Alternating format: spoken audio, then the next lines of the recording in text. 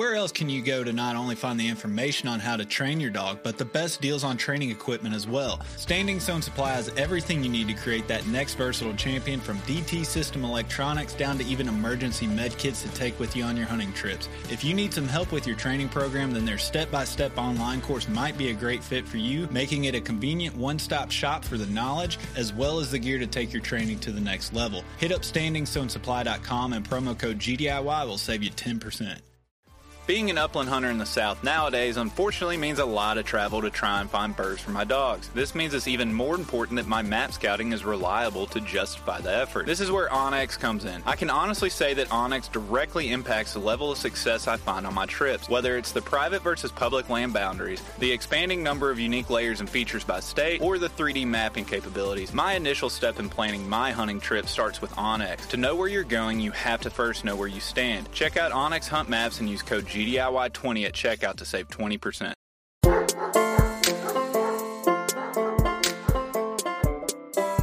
No matter how complex you want to make it or the methods or whatever, all we're doing is reinforcing behaviors we want to occur more and punishing behaviors we want to occur less.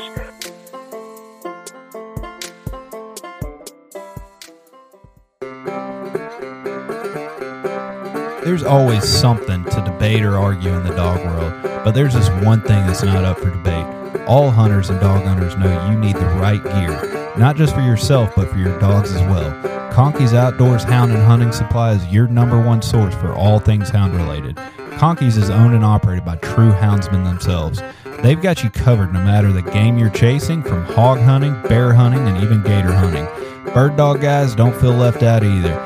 They have whatever you need, whether it's training collars, tracking collars, boots, chaps, vests, coats, and more. No matter what you and your dog needs to have a successful hunt, check out Conkey'sOutdoors.com and they'll get you on the right track. Purchases over $100 gets you free shipping, and enter GDIY5 to save 5%. And if you're a Patreon patron, you get to save even more money. So be sure to check out Conkey's Outdoors. Welcome back to another week of GDIY, everybody. Joe, what's going on, bud? Oh, living the dream. Great weekend. My Gators won. Drank a little bit too much Ugly Dog vodka yesterday, but the Gators won, so that's all that matters. You busted out the vodka this time? I busted out the vodka, and I was doing pretty good about 10 o'clock, and then I just went to sleep. Well, I went looking for a bottle of the whiskey, or just a straight bourbon, and apparently you stole the last bottle, so I didn't have anything here at the house for me. But yeah, so you just sat around and watch football all weekend? Yeah, basically. I got the baby coming soon, so I kind of did a couple things getting ready for him. But other than that, I did took Jack to the trial grounds yesterday morning to run him, and his hip's bothering him again. He got about 3/4 of a mile in, and he started limping. So, all right, might have to get Whit to give me some more pain medication for him or something like that. Let's say it was 6-7 months ago when that first started and then went away. Yep. Yeah, exactly. If you guys didn't know Jack, we actually took him in to see Whit, and they actually thought he might have had dysplasia. Turns out he didn't. And his hip just kind of sits in a little bit. Well, I forget if it sits in too deep, or I think it sits in a little bit too deep. So every once in a while he gets a little bit of inflammation in there. It's hard to slow him down though, it's like, hey, don't push it. And then he goes and he sees a squirrel and he goes and hops off my deck and chases the squirrel. So yeah, doesn't bother him too much. Not mentally anyway. Exactly. Yeah.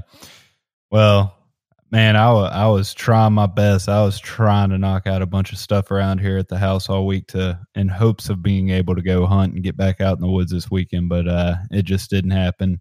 I think it was Thursday night. I was just looking around. I'm like, yeah, I have way too much to do around here, trying to knock a bunch of the home stuff out, get ready for this baby, and if I can knock this stuff out, then it's like, all right, maybe I can get out a little bit more often and more regularly again once the weather cools off. I mean, heck, it was back over 80-something degrees again this weekend. Yeah, it was very hot today. Yeah. I even, man, I've had cabin fever, but working inside the house all weekend, I finally today at about 3:30, 4 o'clock, I'm like, screw this, I'm going fishing. I just ran out to the fishing pond and snagged a few fish and kicked up a few ducks and just sat there and enjoyed the quiet. But yeah, I had to do something outside. But I'm hoping next weekend I can steal away and get back in the grouse woods. Well, or the Tennessee woods, and the grouse can be probably left out of that anyway. Yeah, that are some that might be there, might not be there. Yeah. But if you are if you're needing something to listen to, we got a great episode this week with Grayson Geyer. Yep. Nick, this is an episode, at least for me, that I'm probably going to have to listen to about 2 or 3 more times, just with the amount of information that's on there. So this is the type of episode that I really enjoy, is you really start getting in deep on the dog training. And in this episode, not to give everything away, but essentially what it is, you know, when we're training these dogs, sometimes side effects kick in or an undesirable trait. It'll just pop up and you don't even realize where it came from. And so sometimes you need to have a little bit of a redirect to resolve the issue, and kind of knowing the difference of when you're in a situation where you can't lose the battle and when you're in a situation to where you need to kind of rethink things. So Grayson is a just world of knowledge when it comes to stuff like this. I love bouncing ideas off of him, and he helped me out with an issue, and he suggested a redirect. And once he did that, it was kind of like, hey, I'm interested in these redirects. Let's talk about this a little bit more. And so it was a fun conversation, and I think a lot of people are going to get a lot out of it. Yeah, I think I was in South Dakota this past weekend doing some pheasant hunting, and didn't have Jack with me, but it's always really cool to watch these, really pheasant dogs hunt. And we had a Draught out there. We had some labs and a pointer and a couple GSPs. And you know, I have a hope next year to bring Jack out there, and you know, time. Yeah.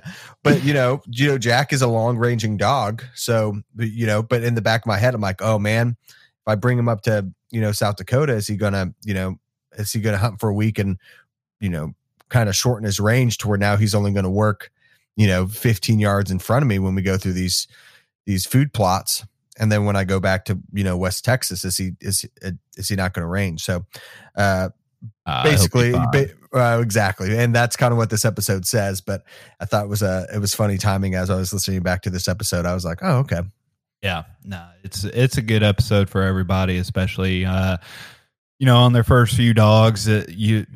Some dogs just develop a few traits, and being smart about it and thinking about it other than just powering your way through and banging your head against the wall. So, yeah, I think there's a lot of good information in it. Hope everybody enjoys it. I guess, Joe, you want to spit out the self-aggrandizing normal stuff that we have to hit every week? GunDogItYourself.com is the place to go. And GunDog It Yourself on Instagram and also on Facebook. Hit us up on Patreon too if you like what we're doing. Especially Nick, I am on the technical side of this podcast, so I know the time and effort it goes into, and just having the right gear and paying for, you know, lips and feeds and everything like that. So anything that you guys can help us out, it does actually really help us out. And you know, go towards some of those sponsors. Tell them we send us your way. That always helps us a lot. If any of the sponsors here that you heard about them from us, that goes a long way to just helping that relationship. So we appreciate you guys listening. There you go. Beautiful. Well, nothing else on our end besides rate and review and enjoy the podcast. Yep. Have a great week. If you're currently in the market for a kennel, then be sure to check out Gunner Kennels. Gunner Kennels is the only kennel that's 5-star crash rated from the Center for Pet Safety. The double wall rotomolded construction ensures it holds up in all types of weather and conditions. Also, Gunner Kennels has a lifetime warranty. These kennels are built to last a lifetime, and Gunner stands behind that. Gunner also has all the accessories you could need, from fan kits to help keep them cool, performance and orthopedic pads to help keep them comfortable and ready to go after long travels, and even tie-down straps to help ensure there's no worries for the kennel moving or sliding around in your truck. So if you need man's best kennel for man's best friend, head on over to gundogityourself.com and click on the Gunner link. Be sure to purchase your kennel, accessories, and even gift cards for holidays and birthdays through our link, and it will go a long way in helping out the podcast.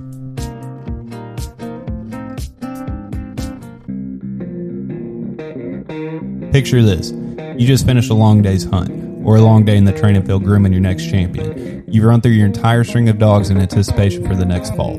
You think the day's over. It's not, though. Your day's not over until you let that ugly dog hunt. No hunting or training session is complete without capping it off with one of the spirits from Ugly Dog Distillery. They're Michigan-raised and purebred handcrafted spirits. They have everything you need from vodka and gin to your more traditional after-hunt choice Kentucky bourbon. Head on over to uglydogdistillery.com to check availability within your state. And if you have an upcoming event that's alcohol-friendly, then be sure to reach out to us and see if we can add another Ugly Dog to the lineup. We'll tell you right now, we aren't much on flavored whiskeys, but you have to try their peanut butter whiskey.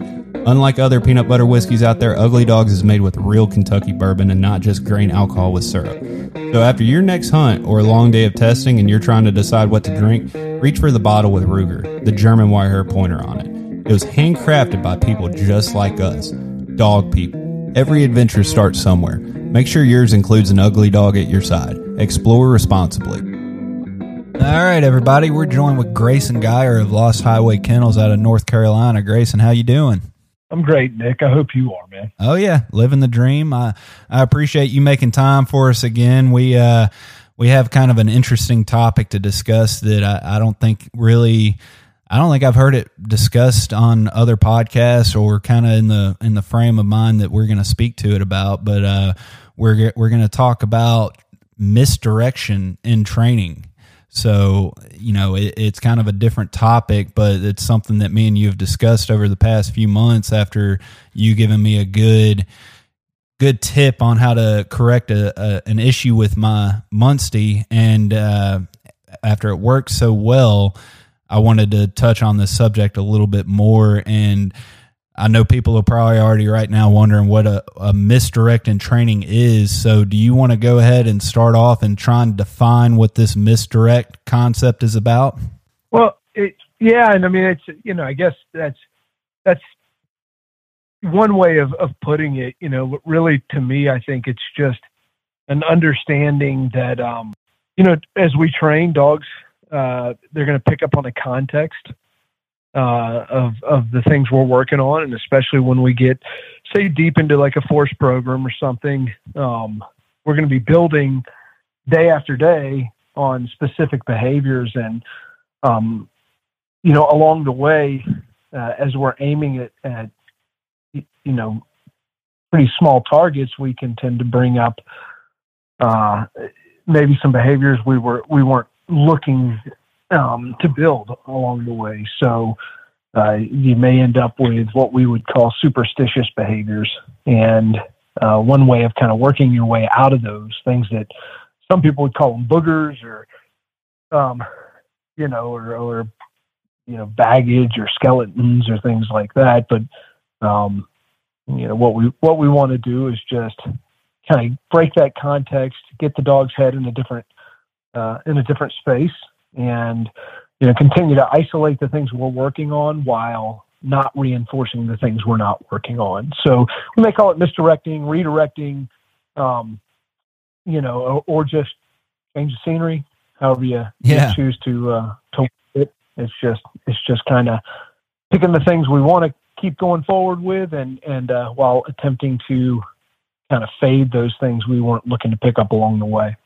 Yeah, exactly. And so, I mean, anybody that's been training dogs for any length of time, they know that while your intention to be training on any one thing, that's your target, but along the way, you can inadvertently be reinforcing an undesirable trait and kind of what you're talking about, the superstitious behavior. And so you kind of, at the end of it, you might have an undesirable reaction from the dog on something that you didn't even realize that you were reinforcing with the dog as you were working on your main target. And so that's what we're talking about really just trying to redirect the line of fire so that we can correct that undesirable behavior and you don't lose out on the main topic or the main objective that you're trying to train towards.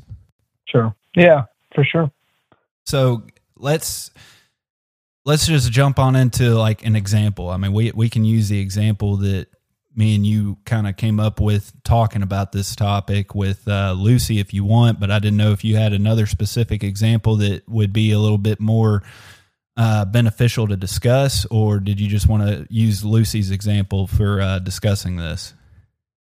Let's start with Lucy. I'm sure something will come up along the way. I didn't really come prepared with a lot of case study, but I think I think those things will pop into my mind as we move forward. So I'm sure, this stuff comes up all the time, and I mean, it's prevalent. Yeah. So Lucy, this was a perfect example of this is how this came about is so over the summer when I was working on her with line drills and a lot of force to pile work and everything, as I was doing the send off with her, I noticed that after a few reps during the session, when I would get down to line her up, she did a lot of leaning into me. And then it got into from just leaning into me to where she wasn't even focused downrange at the target that I was trying to send her to. She would really see my hand or my arm when I was trying to direct her, and she would just zero in on my hand. And every time I drew it back, she would kind of follow it with her nose. And so it was really, she was just unsure of what was happening. And it was really strange because at the start of the session, she wouldn't be doing it. But then after a few reps, it would just get worse and worse and worse. And then after a couple weeks, she was just doing it on every rep. And so I couldn't really get her out of that mindset, and I was doing what a lot of people do in that scenario. They don't really know how to handle that. I'm getting this undesirable action from her. I'm not sure where it stemmed from or where or when it even started. And so what did I do? I started, let's do more reps. Let's try and force through this. Let's try and correct her and force her to do it correctly. And the more I tried that, the worse it got. And so finally I called you. I'm like, have you seen anything like this? Do you have any tips or advice on how to do this? And your response was not what I expected. Your response was, when she does that, turn around and have a ladder of bumpers the opposite direction and send her in the opposite direction. And I was like, well, that's kind of interesting. You're taught, especially with force fetch, is they have to do it, right? And then your advice is, well, make it fun, turn it around. You have a different objective and send her on her way and go the opposite direction. And it worked like a charm. I mean, I think I called you after 3 sessions and the problem was essentially resolved. I mean, I know that it can come back. It's not 100% resolved, but just by that little redirect, I completely changed how she was acting. And it was really interesting to me. And that's when I called you. I'm like, all right, let's talk more about this redirect that you did, because I think a lot of people would just keep doing what I was doing, banging their head against the wall, thinking we're going to work our way through this instead of resolving it. Sure. Yeah. And I think she's a really good example. And I think that worked out, in our favor, because you may have turned around with her and it not worked. Right. So it was, when I gave you that advice, it was something I had seen work in similar circumstances. And I, thought long and hard about why it worked, after our conversation. And I, I believe, it just happened to be a very specific example of something that came up in a force program in an area where I hadn't put the exact same kind of thought into it that maybe I had in other types of training in the past. But the idea is you're changing the context, so we're looking down the same pipe, every time you maybe, and I'm guessing at this, so correct me if I'm wrong, but every time you take her, down to the pile, it's kind of the same ritual, right? And And these are things that help us in training, right? We always talk about ritual. We always talk about the way we take our dog out of the kennel or out of the crate and prep them to go to the field or to the yard or whatever. You know, and we put their head in a certain place. Well, she's walking down this pipe and she's been doing it over and over again. She's feeling, obviously, you know, and I want to circle back to this phrase in just a little bit, but feeling pressure. Mm-hmm. And we use that word a lot, and sometimes it's easy to define, and other times it's not. But you know, my friend Emily and I often talk about what we call perceived pressure. So it's maybe not exactly pain or a euphemism for pain, but it's, hey, I'm walking you into this environment that you've seen over and over again, and you're beginning to feel some anxiety because we know, you know, something unpleasant may be coming. And so already, you know, she's beginning to think of ways to reduce this level of perceived pressure she may be feeling. You know, one thing could be with the leaning in, like an appeal to affection from you. But most likely, even if it started that way, it just becomes a contact point, right? So she just leans in, she touches her head to your knee or whatever, and then all of a sudden you send her and that pressure's relieved, and then somehow we captured this behavior we were not intending to capture, and reinforced it. You know, and then we continue to do it over and over again. We're not paying attention to the fact that she's leaning into us, only the fact that we're squirting her out of the tube to get down the field, you know, and get that bumper in her mouth and get back to us, you know, because we're working our force program. And then before we know it, we've added these little idiosyncratic behaviors, you know, to our routine. And this is when I use the phrase superstitious behavior, you know, I had it explained to me by a detection trainer one time. We would build, you know, final responses on our explosive detection dogs, and they were to be passive, and you'd be training a really good dog, and before you knew it, you know, as you were developing a final response, or that had been well developed at one point, and you're paying the dog for getting better at finding things, and you're not paying attention to exactly how well they're responding to the odor. One day you go out there to pay them, and they're doing like a 360 and a backflip and sitting and laying down and sitting, and then they're adding all these little odd little behaviors to their final response, and they slowly creep in there. And what happens is, you know, we're potentially waiting to deliver a reinforcement to that dog, and in the meantime, the dog's like, well, I'm gonna try this thing, you know, or I haven't gotten my behavior, you know, or I haven't gotten my reinforcer yet, so I'm gonna, you know, do this thing over here, and then bam, they get paid, and they didn't consider it, but they go, oh, well, I must need to do that again the next time. Yeah. Right. And so essentially that same kind of thing's happening. We walk in there, we have all this perceived pressure that, you know, that our dog is feeling walking out to the pile, and, you know, and they start throwing behaviors at the wall, and we're not even watching them. Yep. And then we apply the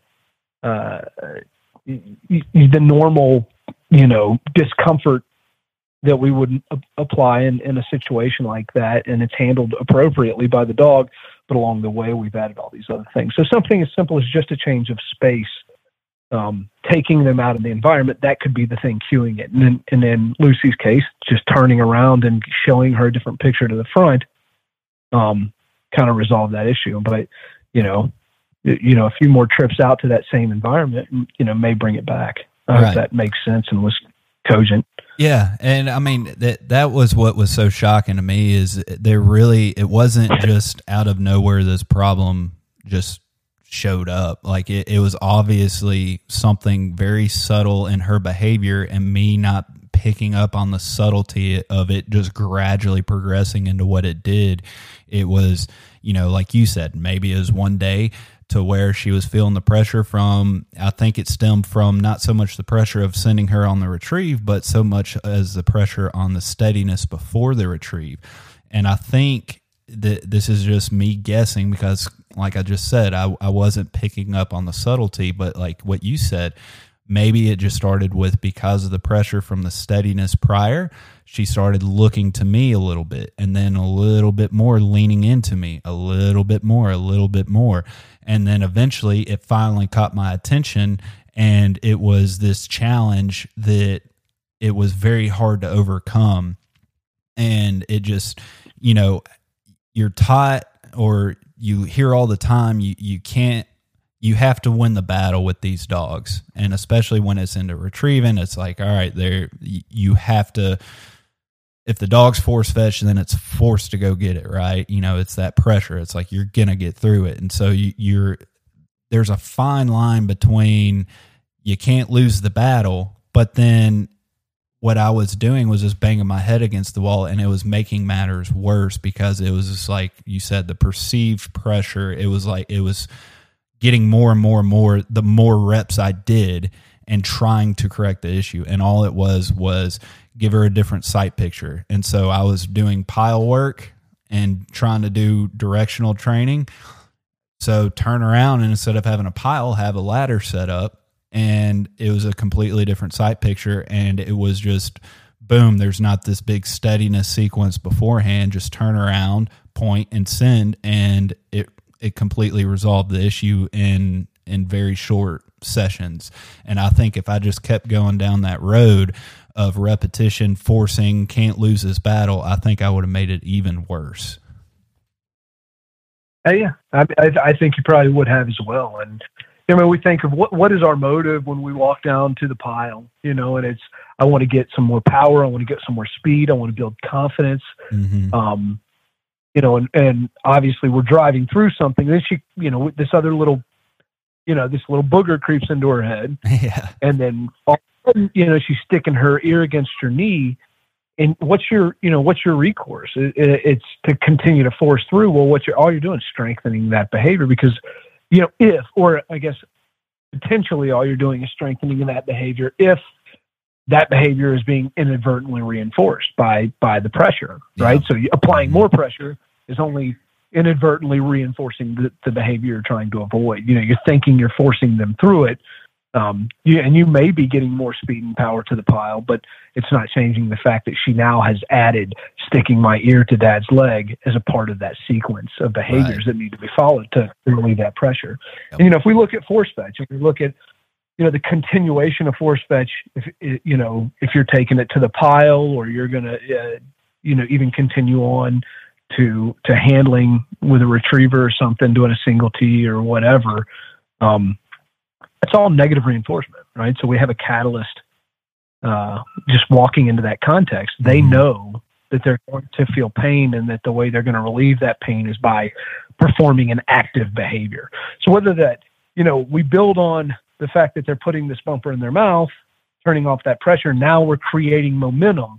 So every time we advance our force program, you know, we're adding a kind of a new task, which is, you know, hey, all I need you to do right now is just, you know, don't drop the bumper. Okay, well, now I need you to open the bumper and put it in your mouth. Well, now I need you to reach for it. Mm-hmm. Well, now I need you to drive through back pressure to it. Now I need you to transition to the ground and go pick up one without any sort of prey stimulation from the ground.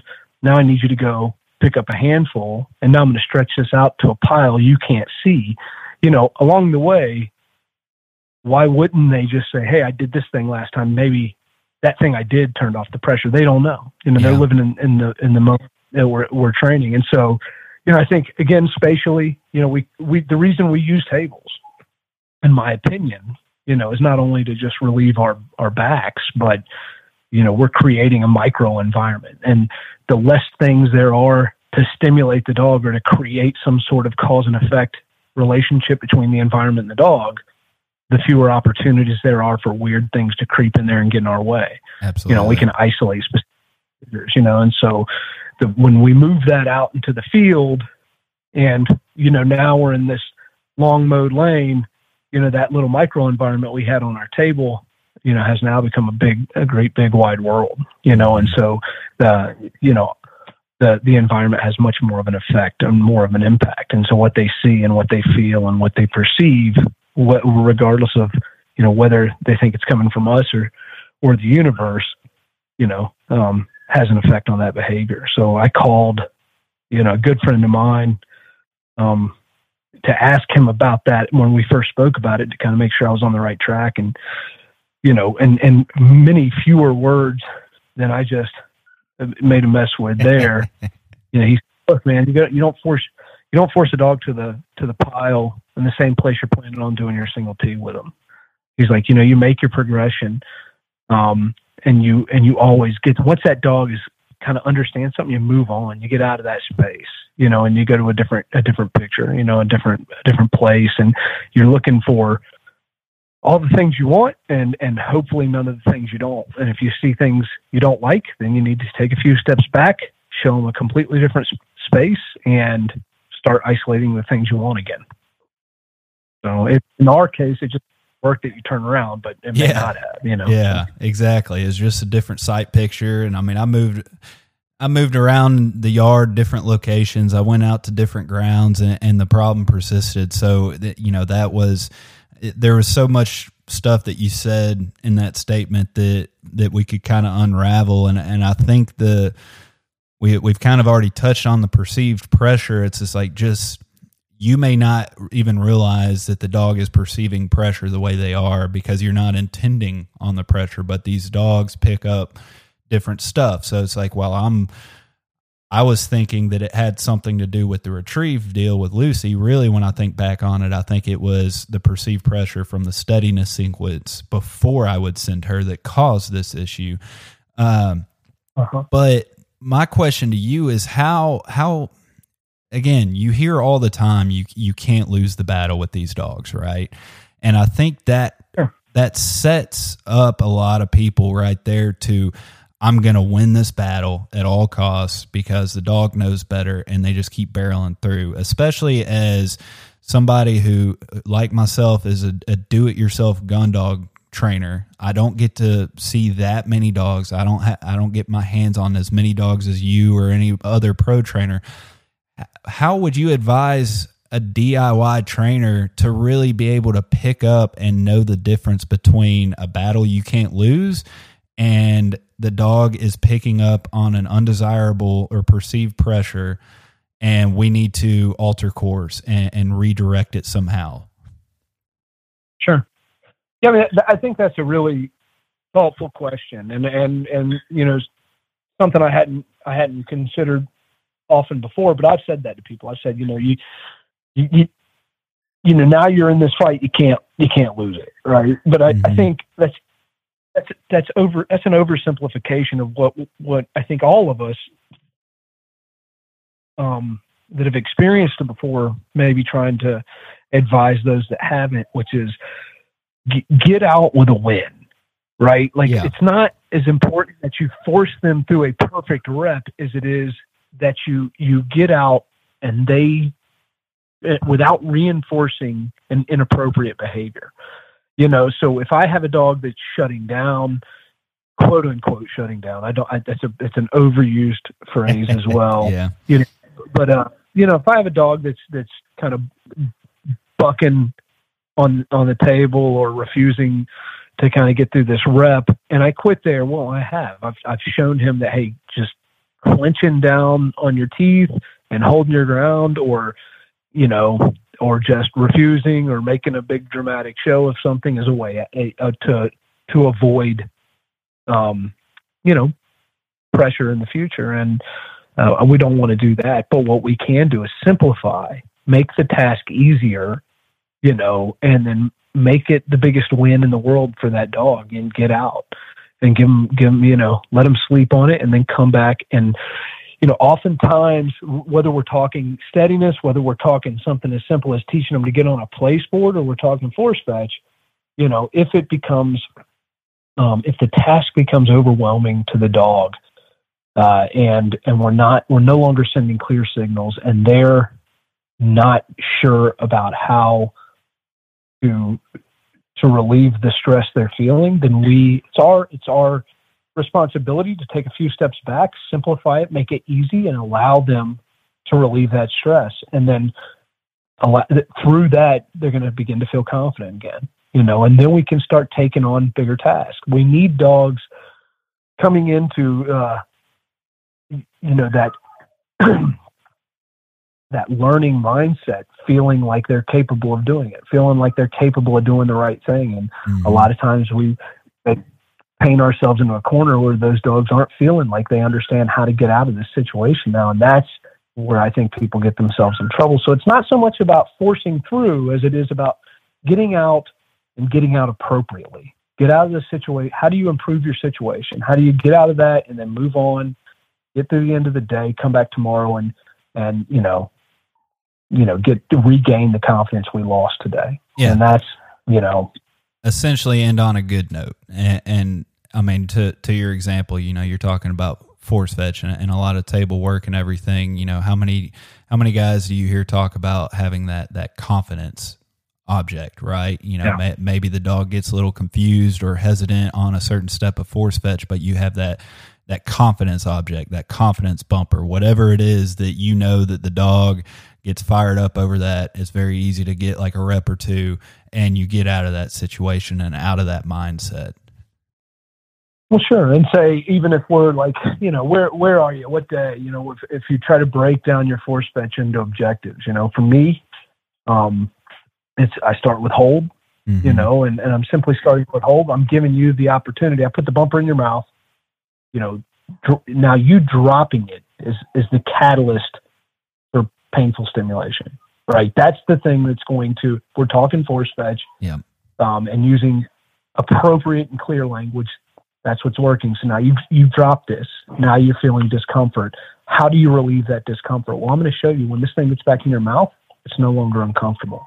Yeah. And so that's going to become now, if we look at the context, I walk you to the table and immediately, day 3, day 4 of force fetch, you're beginning to associate that table with some sort of feeling of discomfort. Well, I'm using that to my advantage, right? So how do you relieve that? You put this in your mouth and all of a sudden we're happening.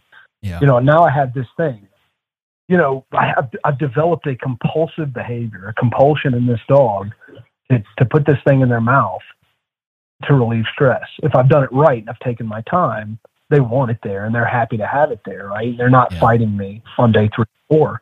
And so that's a place I can always revisit. That's a place, they knew that. They won there. They had a victory there. They feel confident there at hold, maybe even reach or whatever. But if I'm trying to pick up off the table and, we've been cruising right along at this kind of static level of pressure where the dog just feels like you're learning at a rapid rate, and then all of a sudden you put the bumper or whatever, buck on your table, and the dog kind of gets a little confused, and then you ramp up the pressure, and then they get dramatic, or they and now they get, you thought you had this ultra compliant dog, and now you're like, man, I'm seeing all this obstinance and this unwillingness.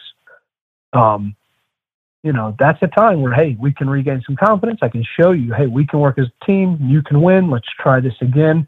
If you fight me again, hey, well, I'm gonna show you that that's not going to get you. All these other behaviors you're throwing at the wall are not going to get you out of your situation, your current situation. The only thing that will is the appropriate behavior. But I need, in order for you to find that, if I'm creating this stress.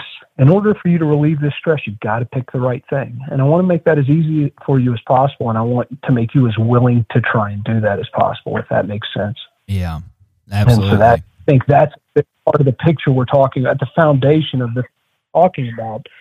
It's that clear picture. How do I make it simple? Because I can't tell you. I can't write it down for the dog. You got to do this exact thing to get out of this stressful situation, right? But what I can do is take my time getting there and hit every little step along the way just right. And hopefully, again, we're not picking up these quote unquote superstitious behaviors. Yeah.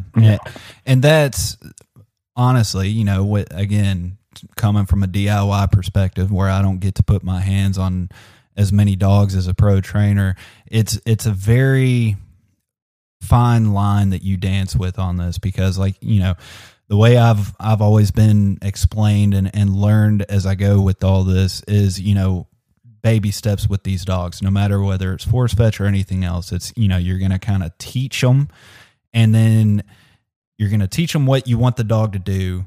And then the dog is going to learn how to turn off the pressure when it involves that objective that you're teaching, let's just stick with force fetch.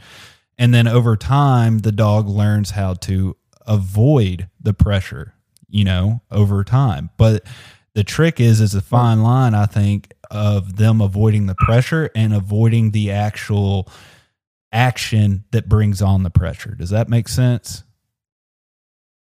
Yeah. I mean, and that's, well, they on their, whatever is there environmentally, whatever, we have to understand, just like steadiness, and blinking, right? Like it's not, it's not the bird that's creating the stress for you. It's the fact that you won't stop creeping, right? But we're really bad oftentimes at showing the dog that's what's creating the situation that they would like to avoid. Yeah. And so just like for us, it's not the table that's creating the stress. It's the fact that you don't have a bumper in it. Yeah. Yeah. And it's, and it is, I mean, we have to understand too that, when we're discussing negative reinforcement, that, it's always easier for us to start. That's why I like to start with a bumper in the dog's mouth. I'm going to physically manipulate the dog's mouth, put the bumper in the mouth, and now I'm going to give them the opportunity to drop it, which they all will, right? Yeah. Because it's uncomfortable. Yeah. That's your catalyst for pressure, for discomfort, for pain, whatever you want to say, and now I've hopefully given a clear understanding. So if I'm going to teach a dog place, I'm going to start with them physically manipulated on the place board. Stepping off creates pressure. Stepping back on turns it off. And so now, you hope now it's not unfair. I'm not just stepping into this situation. Not the getting on the table is not the thing that creates the pressure. It's the fact that you had a bumper in your mouth and it came out. And that's the message I'm trying to send the dog. And so when I walk to the line, it's not the sight picture in front of you creating the pressure. It's not the fact that we're out here. It's, it's simply the fact that I need you to get down there and get that bumper in your mouth, and hopefully that's a clear and patent signal to that dog, but if it does get to the point where I walk down there and that sight picture is the thing creating the pressure, well, that's pretty simple. We just change the sight picture, or we improve our situation. Yeah. I mean, it's really, again, it kind of goes to everything that we're always preaching and talking about is know your dog. Really pay attention to your dog and their actions, and hopefully you can pick up on some of these subtleties that hopefully you're not reinforcing without even knowing it. But if you don't really pay close attention to your dog and their actions, you can miss all this stuff. And something as simple as just changing the area that you're doing, again, just stick with force fetch, changing the area that you're doing force to pile. Maybe it's something as simple as going from the backyard to the front yard and just getting in a whole new environment. You can completely avoid this this challenge or this issue or the brain farts, the boogers that you're calling it. So besides force fetch, what are some other examples? You're talking about steadiness, but in your opinion, I mean, is there some kind of facet or area of training that you can see this popping up? I mean, clearly force fetch is an easy one that we can talk to, but what are some common areas that people can start noticing these superstitious behaviors and perceived pressure that if they really just pay attention in the learning process, maybe they can kind of avoid it all to begin with? Yeah. So I think, anytime we're using, like force fetch is a really, really perfect example of a complex behavior being developed through negative reinforcement primarily. Right. So if we think of negative reinforcement, I don't want to just turn this into another kind of operant conditioning talk. But I think a lot of people need to hear it because you're not just talking about being mean to the dog, that you're talking about the 4 quadrants, and that is an important piece to touch on. Yeah. So it's really important when we're talking negative reinforcement to understand that the reinforcement part means I'm making a behavior more likely to occur in the future, and that the negative part means I'm removing something in order to make that happen. For us, And I like to use, I like to use clear language, and I don't want to apologize for using words like pain and things like that. I mean, that's what we're using in training, and that's okay. And I don't like it because pressure to me is describing, an intangible. So the pain exists. The pressure, in my opinion, is the emotion the dog may be associating with the entire situation. And we can use that to our advantage. If they're feeling stressed, we're taking that distress that the dog is feeling, and we're going to help them relieve that. So that can, that's not just necessarily pain, because we have some very resilient dogs that come along, not only they're pain tolerant, but if I've done my job correctly, I think we make dogs resilient. So I'm through the collar conditioning process, through all the yard, through everything else, I'm showing the dog, hey, this is a normal part of life. You're an athlete, and this is your training, this is your conditioning, and you're going to feel this sensation, and it's not the end of the world. And so when I have that kind of resilient, tough dog, in my opinion, I see fewer boogers creep in because they're looking for the way out. They've learned to learn through these long, slow, applications of pain that through escape avoidance, when we talk, first thing they're doing is they're learning to escape that pressure or pain. And the second thing they're doing is learning to avoid it. So through that, we're getting these really clear, precise, isolated behaviors. And that's not to say that anybody's dog that has these, because the higher the drive of the dog as well, the more inclined they're going to be towards superstition. So when I say superstitious behavior, I want people to imagine, I think, what was it, like Lenny Dykstra had a sandwich in his pocket or something, and he thought that's why he, would win ball games back in the day. And I'm dating myself with that reference, right? But it's like he just had to stick it, and I think this might even be like some joke, right, that was on ESPN.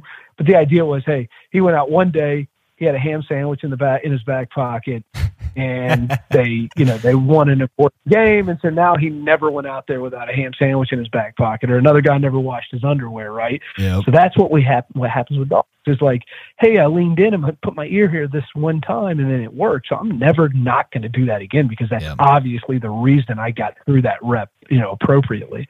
And sometimes those are super hard to break. And so, so that's it. So the idea is the negative reinforcement. We're reinforcing a behavior. All of these, anything this booger or this superstitious behavior, somehow, somewhere along the way, whether we intended to or we didn't, we reinforced it. It was reinforced. And that's on the trainer. But our job, is to make sure that the behavior, the appropriate behaviors, the ones that are reinforced or punished. And so you asked, and I'm sorry, I kind of went on a tangent there. You're good. But you asked for other examples, and I would say, anywhere we're going to use negative reinforcement to build a behavior, I don't think there's good an example is the force fetch, because the force fetch goes from being the force fetch to being so much more.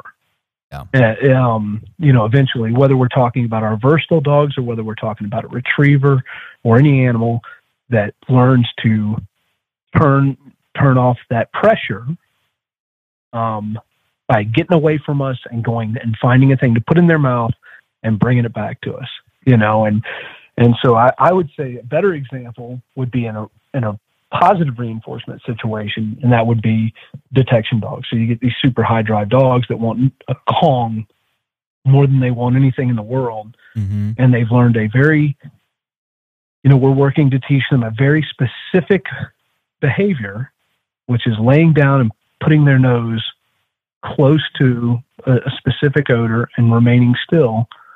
If they do that and they do it for a long period of time, if they give us duration in that behavior, then they can expect to receive this reinforcer.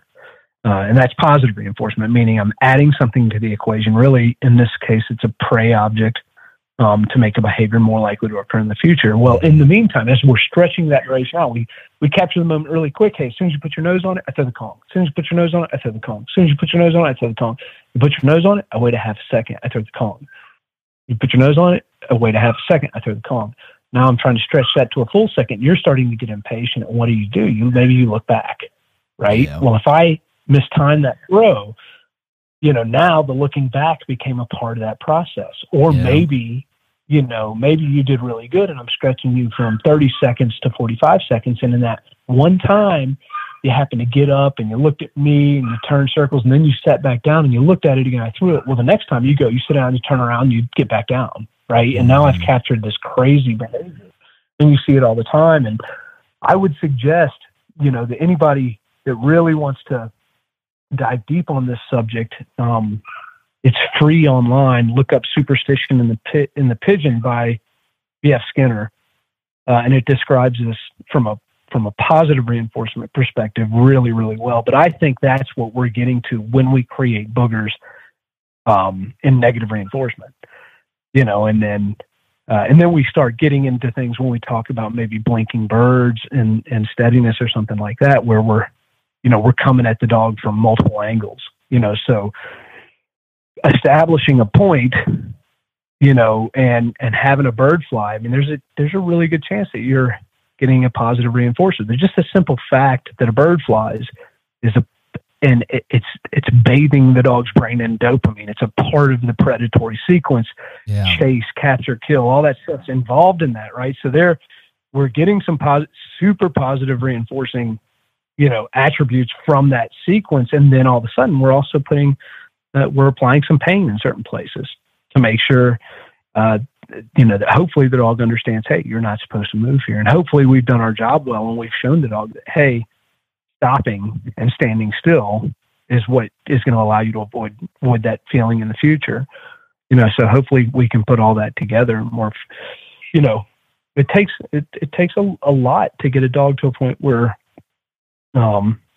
they really understand an entire steadiness sequence. It's not just about denying them their positive reinforcers, and then teaching them to avoid, the pain of punishment for stepping. It's showing that we're showing them that individually and then slowly bringing that together over the course of time. And so there's, we could have a booger that crept in from one side of that equation or the other, and so that's where I would say, breaking it down, simplifying, and going back, way back in training, not being afraid to take, your broke dog and unwind them, to the point where you can kind of diagnose the problem. So that's a lot to say a little. So well, and I mean, it's a great example. Like it just, how many times have you gone out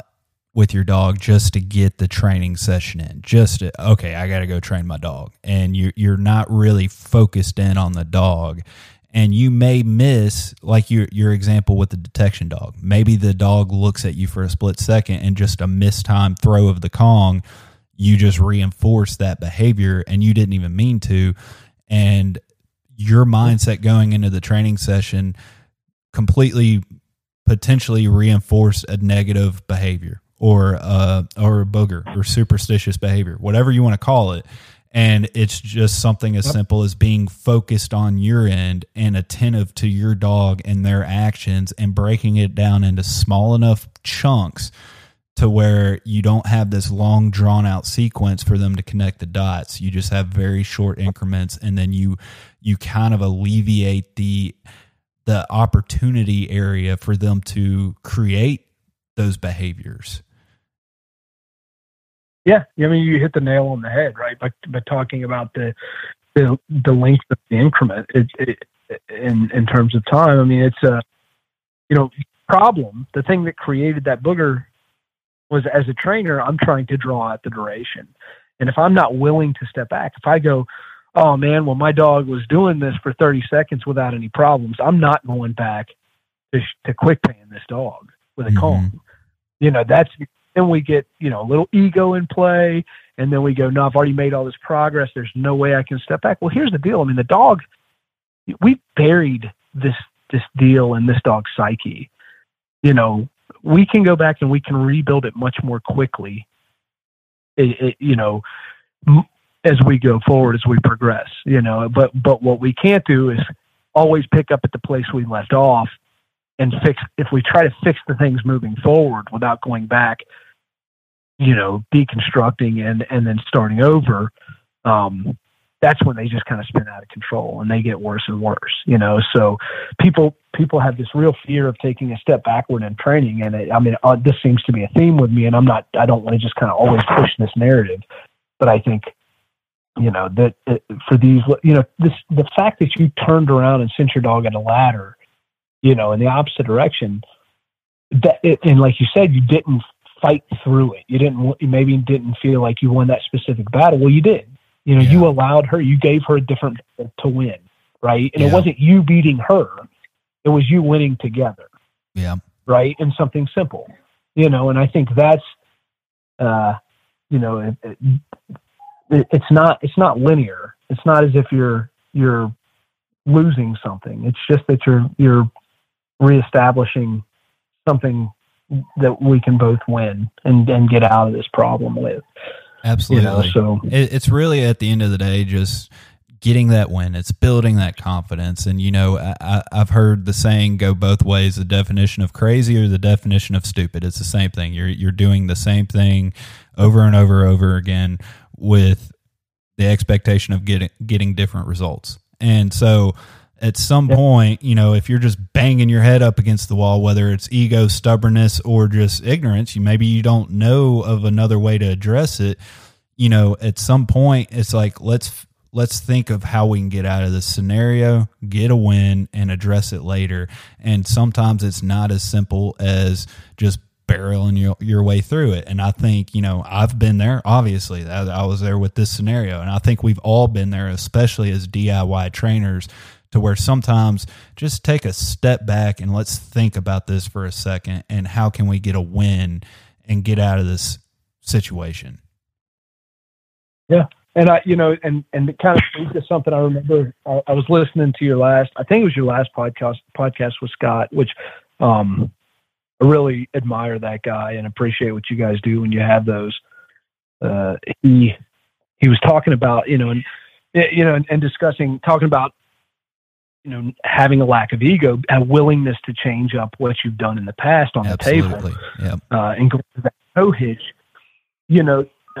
There was a time where I was working with a guy, and we ended up, Brian Parker. I was having a lot of trouble getting a Brittany to open their mouth on the table. And after that dog, I went to, because Brian kind of showed me the toe hitch method. Since then, I've kind of gone to, like, every dog before we go to digging and picking up off the table and really driving to the bumper, which for me, before I make the ground transition, I need to see the dog digging really hard. They're going to all know an ear pinch. They're all going to know a toe hitch, and they're all going to understand the collar by the time we're making that move, and then that way, if I do end up hitting a brick wall or kind of running into a moment of obstinate, I immediately got a different angle to approach it from, and so it's, none of those are different methods. We're all using, we're applying. Just the pressure has changed, not the method. Yeah. And it was really just the location you're feeling it from. It's just discomfort, right? Like, so it's, and I'm giving you an opportunity. Hey, that thing right there that made us feel really anxious and get excited, that's done. I'm not doing that. But here's this thing. Remember this. You can do this. You beat this game before. And then it gives me the chance to just simplify. So I know, again, we keep banging away at force fetch, but I think this is where your listeners are going to run into this the most, because it's a complex behavior. The retrieve is so much more than just the retrieve. It's the hold, it's the carry, it's the recall. Yeah. It's, it's the search on top of all those behaviors, that has to be integrated as well. And, that's, for anybody that feels like they, that hasn't had that dog that they feel like they crushed it on the force fetch with, and then all of a sudden that dog is sneaking off and, resuscitating their birds in the woods somewhere. If you haven't had that happen to you yet, that's going to happen at some point, right? So it's we're integrating this whole process. There's freedom and release that also is going to be accompanied with perceived pressure in the field, and so we're going to see little odd behaviors creep up, and we're going to have to learn how to isolate those and go back and hopefully fade those. And when I say fade them, find a way to no longer reinforce them to the point that they go away. Right. And I think that's the trick, just like we're asking the dogs to, learn to turn off pressure and then avoid the pressure. I think that's kind of the same thing for us. It's a lot easier to avoid these scenarios than it is to correct them. So it's just going out there with the right mindset when you're training your dog. Small increments, pay attention, don't be distracted with, I don't know, music in the background or something. Like, really pay attention to your dog and focus on why you're out there, and hit the good notes, keep the dog confident, and just keep driving forward. But don't feel like if you hit a challenge, don't just keep barreling through it, because it can just kind of ingrain that behavior in that dog deep down, and that's not even what you're trying to do, but that's kind of the result that you end up with sometimes. That's right. Yeah, I mean, and any behavior that's reinforced is gonna continue to occur into the future, and any behavior that's not reinforced will go away. Right. Some things we have control over and some we don't. Some dogs are going to be able to self-satisfy and reinforce behaviors that are inappropriate, that we don't want to see. And that's when it's time to punish, but we're always punishing the behavior and not the dog. But that's all there is. All there is to this game is, no matter how complex you want to make it or the methods or whatever, all we're doing is reinforcing behaviors we want to occur more and punishing behaviors we want to occur less. And the objective is the objective, and the better you are at understanding what you want out of your dog and refining it, and punishing and reinforcing accordingly, the better off you'll be, and recognizing the things you want to see and in turn the things you don't. Yeah, absolutely. Well, Grayson, I think we did a halfway decent job of trying to explain what we started out on this podcast, trying to talk redirects, misdirections, whatever. It's kind of a tough subject. We really hadn't heard it defined on other podcasts or in audio form. It's just kind of one of those, we kind of had this idea as a topic, and we just kind of said, let's try and put it into words in a podcast. So hopefully it made sense to everybody. But I'm going to throw you for a quick sidestep that most people are probably going to ask where the heck that came from, but bear with me. They can listen to it. So I know that you do a lot of snake avoidance training on the side throughout the year, and we actually had a listener question hit me up today, so it was perfect timing. I figured I'd throw it out to you instead of me answering it. But Raul, he said that he lives in Arizona, and he's concerned with getting snake training done for obvious reasons, living out in Arizona, but he wants to know when you would advise the dog is ready, I guess maybe mentally and physically ready for that type of avoidance training. What would you say to him?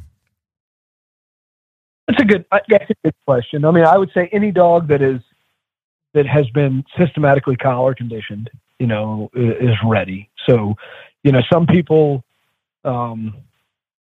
do that earlier than others. For me, I mean, I don't, maybe a puppy that somebody thinks has been collar conditioned isn't, but I will do it younger than sexual maturity.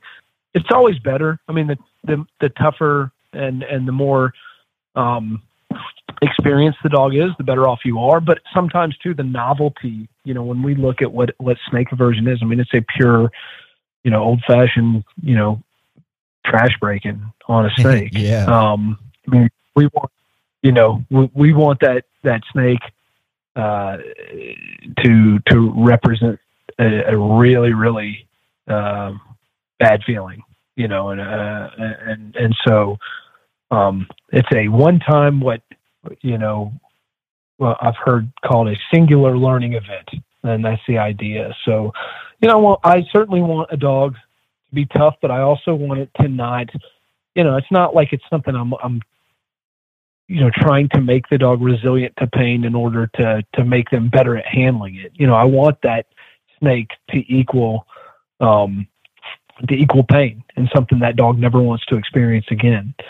You know, so I you know, I say all that to say 6 or 8 months, you know, I would say would probably be appropriate, but it's going to depend on every individual dog. Mm-hmm. You know, some dogs will never be mature enough or have the mentality to handle it, you know, without maybe having something bad happening. So that comes down to your trainer. And all I would say is, if you're in Arizona, there's, you know, it's much more prevalent than it is in our neck of the woods. And so you should not have a whole lot of trouble in this day and age finding somebody that has a following and folks that have a lot of good things to say about them. I would probably say, like, maybe reach out to Dennis Kavanaugh, who's a big time guide in Arizona, and he's going to know the trainers that have access to snakes. And you know, out west, it's common. You know, on the East Coast, not so much. But you know, but it's we, you know, don't hurt your puppy, but don't be afraid to let the snake, you know, and the snake trainer or the snake avoidance trainer do the things necessary to keep that dog from going after snakes again. Yeah. Or for the first time. Yeah. Just curious, out of all your years doing snake avoidance and everything, have you ever had a dog come up with a superstitious behavior out of doing the e-collar wrong on this? Yeah. It's a great question. So I tie it into what we've been talking about. No, but it's especially a spatial. And, you know, I've done it, made the mistake of doing it too close to like areas that I train. You know, and I mean, and the thing was, is you know, not like, you know, the dogs don't see pressure in training, you know, necessarily, but that's it. That's a big one. And that's one we want to stick with them. And so I'll definitely have dogs and that maybe don't want to, that are going to have some sort of spatial recognition or spatial awareness or avoidance that goes with that. I've also, you know, been concerned because the way I set it up, I do cage snakes, that maybe the dogs are not necessarily avoiding the snakes and avoiding the cages, and or just the context of the way I set it up. And so we do our best to like proof them on uncaged, non-venomous snakes. But it's, you know, I think the best way to do it would be to have a venomous snake that was rendered harmless and use those, but that's not an option for us in our neck of the woods. Mm-hmm. But you know, in order for it to work, it is a superstitious behavior. We teach them that snake hurts them, or we hope that we teach them that hurts them, when in actuality, in reality, it never did. Yeah. Right? No, that's a good point. But it has the potential to. Yep. You know, so I mean, that's what we do.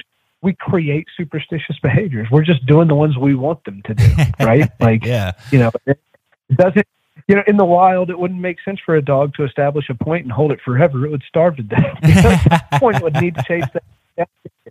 Yep. So, yeah, you know, and so that ties in perfectly to that. I think that's a great end note on that. We just come full circle. We talked a full episode on avoiding superstitious behaviors and boogers and everything, and we end on it to where on snake avoidance, you're trying to create it. So there's a time and place for everything in this crazy world of dog training, I guess. Yeah, and we can talk definitely in circles for a long time, man. So I appreciate all your listeners for bearing. No, it was great, Grayson. I thank you. Thanks for making time for me again and covering this kind of crazy offhanded topic that we talked about. And I enjoyed it, and hopefully some listeners got something out of it. Yeah, I certainly hope so. All right. Well, I appreciate it, and we'll talk soon. All right. Take care. Thank you for listening to GDIY. If you enjoy this podcast, please remember to take a moment to rate, review, and share with a friend. Also, be sure to follow us and our partners on Facebook and Instagram under Gundog It Yourself. If you really enjoy the podcast and would like to contribute even more to the future content, please check out our Patreon at patreon.com/Gundog It Yourself. Thanks again and happy hunting. Everyone seems to have the same questions or concerns when they start trying to decide which kennel to purchase for their vehicle. Perhaps it's time to stop asking all the questions and just design the perfect setup that meets your exact needs. B-Pro Kennel specializes in designing and fabricating custom Premier dog boxes handcrafted right here in the USA from high-grade, lightweight aluminum. They'll get you set up with the size dimensions, lighting, storage, battery boxes with solar charging, and anything else you can dream of. Stop stressing over buying the wrong setup, just have to replace it again in a year. Go ahead and check out bprokennels.com and get exactly what you want. If you're considering changing your dog's food soon, then be sure to check out Eukanuba Pro Performance. Their science-backed formulas are designed to take your dog to the next level of performance. They also now have the new puppy formula to help your pup start strong and live active. When looking at all the different food options, remember Eukanuba to help power their ultimate performance. Hey, what's going on, everybody? It's Bob from Lone Duck's Gun Dog Chronicles podcast. I hope you just enjoyed the episode you just listened to, and if you did, I think you'll enjoy hopping on ours. We've got professional retriever trainers and upland bird dog trainers from across the country and world sharing their tips and tricks and great stories to help you and your dog get ready for the season. We'll see you there.